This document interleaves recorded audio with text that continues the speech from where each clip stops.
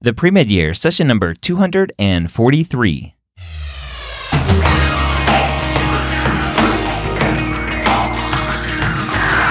Hello and welcome to the 3-time Academy Award-nominated podcast, The Pre-Med Years, where we believe that collaboration, not competition, is key to your success. I'm your host, Dr. Ryan Gray, and in this podcast, we share with you stories, encouragement, and information that you need to know to help guide you on your path to becoming a physician. Welcome to the Pre-Med Years. Today, I am actually, as we're recording this audio version, I'm doing a Facebook Live with my lovely co-host, Allison. Hello. Hello. You used to say hello, everybody. Hello, everybody. You said it a different way before. That's okay. Welcome back, Allison. Thank you. The hashtag Bring Allison Back is working. I love that. I'm going to get a bumper sticker for that. I think it was trending in our zip code only. Okay. Only in our zip code. You can drill down where it trends. But that's okay. So welcome. Thank you. Today we're going to talk about something a little personal, but very important in the grand scheme of the medical world, in the pre-med world, and that's burnout. Now, I've talked to a burnout expert before. I had him on a long time ago, the Happy MD. I forget his name. Anyway, I should have known that. But I had him on a long time ago, and we went through some breathing exercises and some other things. But I wanted to talk from a personal standpoint, what you experienced, what we experienced together, going through that, and then how we can transition that and help students through whatever they may be going through. Sounds good. Sounds good. So you were in your residency, neurology residency, which apparently isn't very easy. No, not where I was, at least. Yeah. So you were at Mass General. Mm-hmm. Great program, great experience, just kind of crazy. Big academic medical center. Mm-hmm. And and we were living apart. Yeah, that was kind of a downer.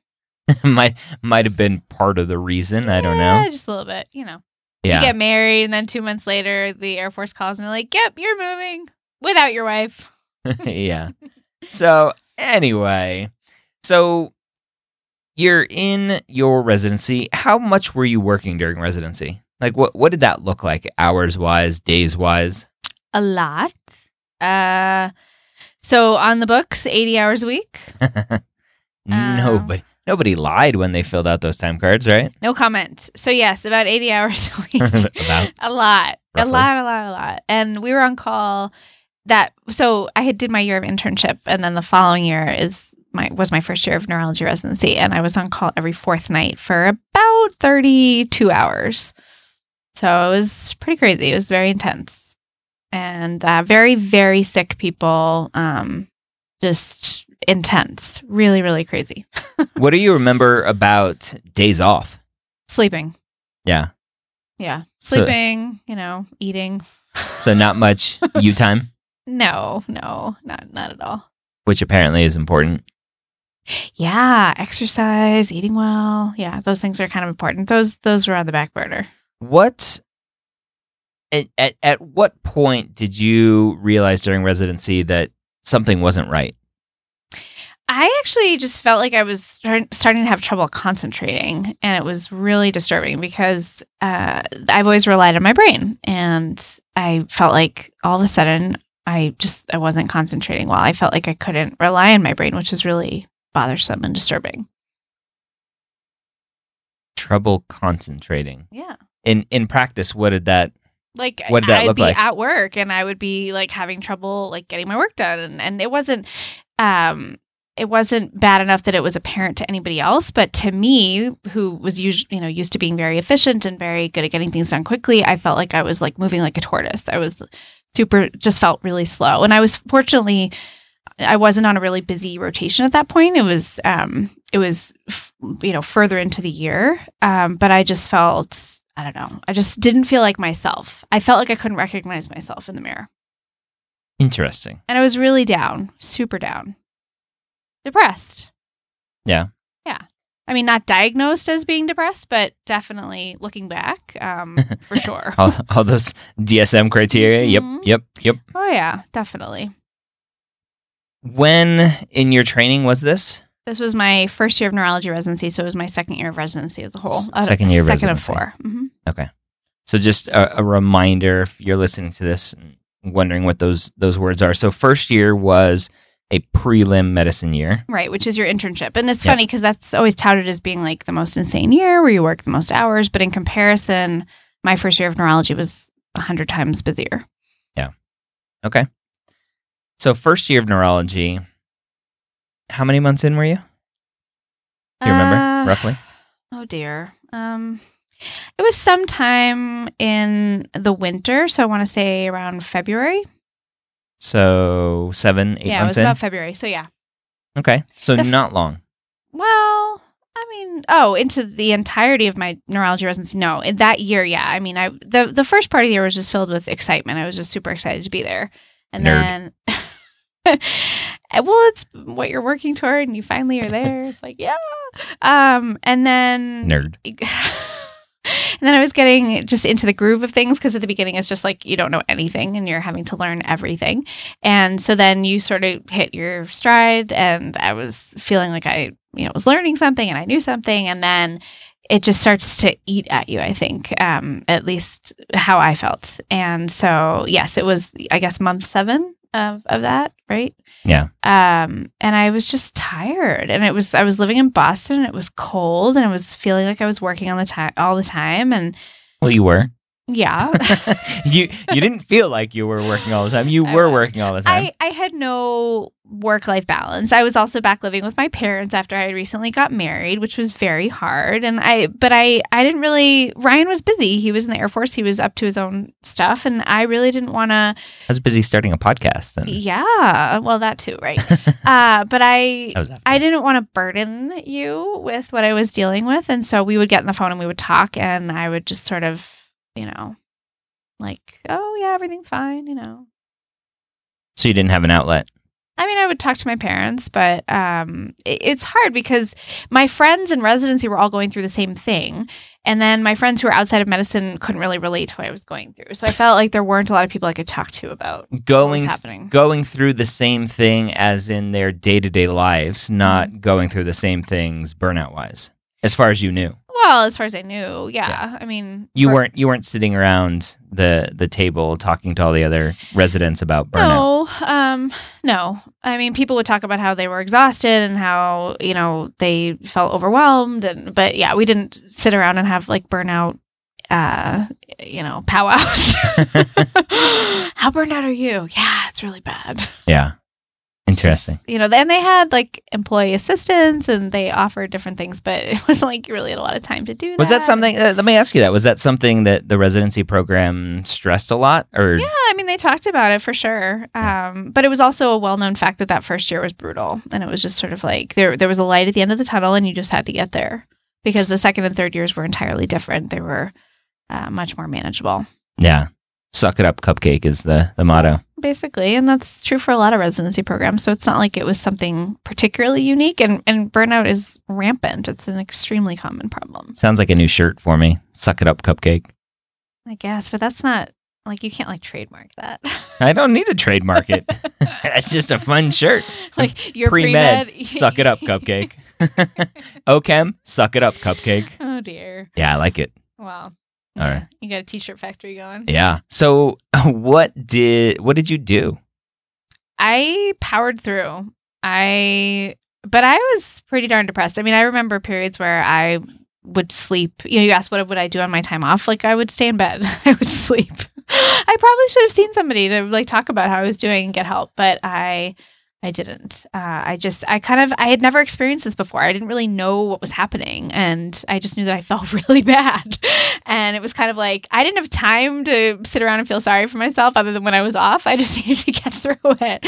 And I was, dealing with trying to take care of really sick people. I didn't really have time to focus on myself. That's one of the problems, I think, is as medical students, as physicians, as particularly as residents, but it happens later too, that you're very focused on taking care of other people. and sometimes to the detriment of your own health. And we've talked about that in the podcast before when I've talked about developing Crohn's disease and other assorted autoimmune problems. Your own health sometimes suffers because you don't prioritize it. And I think as a pre-med, I don't know if you suffered through this as a pre-med too, maybe obviously not to the same extent, but it's all the same. You're not taking care of patients, but you're studying organic chemistry and physics and biology and chemistry and MCAT prep and OChem and biochem. And it's kind of the same. You're trying to power through it, and there's a light at the end of the tunnel. It's a grind. And you're sacrificing sleep and exercise and eating right. Mm-hmm. And so that's why I thought it'd be a good conversation to bring up today, just because students are going through this. It's not just physicians. And so... And there's the added stress I would add, too, as a pre-med of this goal you're trying to achieve, and there's the very real possibility of rejection, and that's very stressful, I think, for many people, unless you're just, inherently brilliant and just ace everything you do. And well, they're listening to this podcast. Like Sheldon. Sheldon from Big Bang. Right. Nice. Looking back at it now, you talked about talking to somebody like a psychologist, a therapist, whatever. Mm-hmm. What else could you have done? What else would you recommend for somebody that may be in those beginning stages of burnout? What would you recommend they do, or what should you have done to prevent the downward spiral? I think decreasing the dose is an important thing. And what do you mean by that? Right. So it's hard. What I mean by that is sort of decreasing the amount of work, which you can't necessarily do, but if you can, it's good to do. So taking breaks is another way to sort of structure that. If you can decrease the amount of work that you have, you can't do that in residency. You can't really do that as a pre-med. You have a certain amount you have to learn, but structuring breaks so that you don't hit a wall and then feel like you're having to push through that wall and then hitting another wall. And so sort of breaking the cycle. So breaks are important. Exercise is really important. One of the things that I wasn't doing during that period was exercise, other than running around the hospital, which I don't know if that counts. And that's a problem. If you're not eating well, sleep is also huge. And sometimes I think people get nervous, stressed, burned out, and they don't sleep well. And if you're not sleeping well, it's terrible for your brain. It's terrible for your neurologic health. It does not help in terms of studying or learning. And it makes you feel more depressed. The other thing I've learned about depression is that it feeds on itself. And so it's hard to convince yourself that things can be okay when you're feeling really depressed. So I think taking breaks, exercising, eating well, but it's also really important to talk to somebody. And sometimes that may not be your friends or your family. That may really be a professional, somebody who can really help you through that with different strategies. It's a lot of things, but I think acknowledgement is the first thing. I think burnout, as rampant as it is, it's almost stigmatized in a sense too, because nobody really wants to have, a medical student or a physician hanging around a resident who's burned out. You have to be able to function. You have to do your job. So it's as much as we say to people, oh yeah, burnout's common, get help. If you start advertising the fact that you're really burned out, I don't think it's a welcome discussion for a lot of people. So going outside actually of where you are to get help, I think is important too. Does that make sense? It does, but I don't agree with it. Okay. Because I think we need to break that stigma. And going outside is just continuing it. Well, sure, but I'm just saying to get help. If you feel like, especially if you feel like you can't get the help that you need, or you feel embarrassed or something, don't let that get in the way of you getting help where you need to get help. Correct. I would agree with that. If it's binary, you're either getting help or not getting help, then yes, go outside the system. Right. I would agree with that. And as a pre-med, there's this constant need for doing more, right? Of obviously getting great grades and doing the extracurriculars and getting the clinical experience and shadowing and curing cancer and whatever else that pre-meds obviously need to do these days to seemingly get into medical school. Did you feel that sort of pressure as a resident, that there was more to do, or was it just there was already a lot to do and that kind of was enough? Yeah, I mean, there was always a lot to do. I think the pressure is that you're also expected to be reading, and there's really no time to do that when you're working 80 plus hours a week. So, but there was time to read later. And I figured that out. What really helped me in the end. And we're not talking reading like Harry Potter. No. Like there's an expectation that you need to read the material that you're also supposed to be practicing. So I needed to read neurology, and I didn't have the bandwidth to do that when I had time off. But what I wanted to do was sleep and take care of myself. So you didn't sleep with the book on your head? No. But I think the other piece is that if you're really going through burnout, it's really important to take a couple days off. If you're pre-med and you're suffering and you're not sleeping and you're anxious, I think honestly giving yourself some respite, like taking a 2 to 3 day, like even taking a week if that's possible for you, and just taking a break from all of it, giving yourself a breath of fresh air. I think that's really, really important. Yeah, very important. So for you, the pre-med, thinking about, you talked about decreasing the dose, right? And I asked you what that meant. If you can, yeah. As a pre-med, you can. You drop your classes, you take a semester off, you take a year off. That's okay. I would rather a pre-med that is on the verge of going through burnout and going through these issues. I'd rather look at their transcript and see a semester off than see a full semester worth of classes that have C's and D's because they were burnt out and couldn't handle it. Absolutely. So that's okay. If you're in that spot, take the time off. Yeah. Go volunteer somewhere. Go work with hospice. Go get a scribe job. Go do something.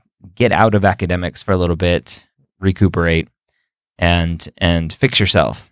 And I think, in particular, what can help when you're a pre-med is actually getting time with patients, because as we've talked about before, that reminds you of why you're doing this in the first place. It's different when you're a resident and you're feeling kind of burned out. It's like you're already with patients. No, that's a different why. Yeah. So it's instead of remembering why you're doing it as a pre-med, as a resident, you're cursing yourself. Like, why am I doing this? Yeah.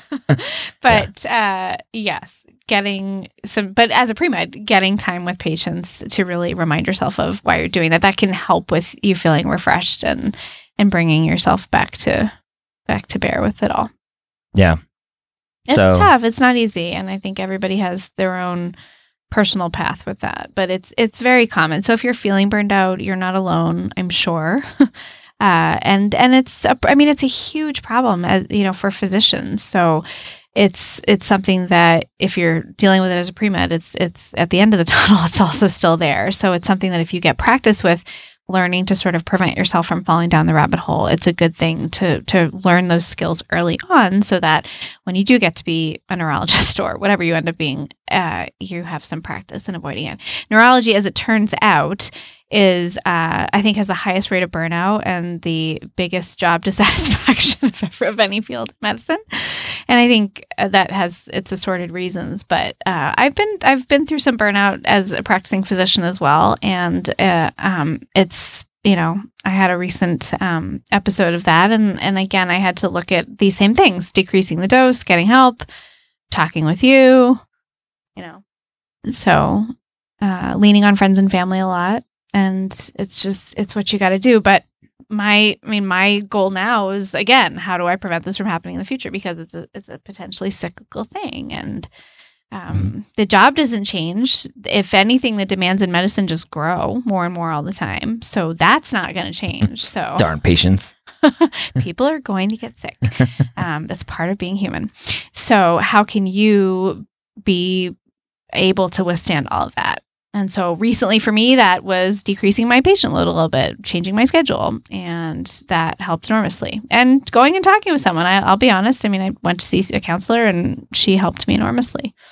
So, yeah. How's that for personal? That's good. All right. All right. So I think that we'll end there. a short episode on burnout, personal. So listen to this. If you are feeling signs and symptoms of burnout, if you're not happy with what you're doing, it's okay to take a break. It is okay. Make sure you're eating right. Make sure you're exercising. Exercise has been shown over and over and over again to be the cure for everything. Yep. So exercise, exercise, exercise. Eat well, exercise, get sleep. And go talk to somebody if you need to. It'll protect your physical health. I mean, to be honest, I think that's where part of my, stress definitely can lead to autoimmune problems. It's a well-known deal. Yeah. So protect your physical health, take care of your mental and emotional health, and exercise so that you don't develop Crohn's disease and other assorted problems. And MS and other fun stuff. Oh, dear. All right. I'm sorry. Well, Allison, thank you for coming on. Thanks, everyone. All right. Let's end there. And if you would like to leave a rating and review, you can do so. medicalschoolhq.net/iTunes. I would love it. I would love for you to share this episode. If you know a friend that's going through some issues, share this episode with him or her. I would love it. And as always, I would love to see you next week here at the Pre-Med Years and Med Ed Media.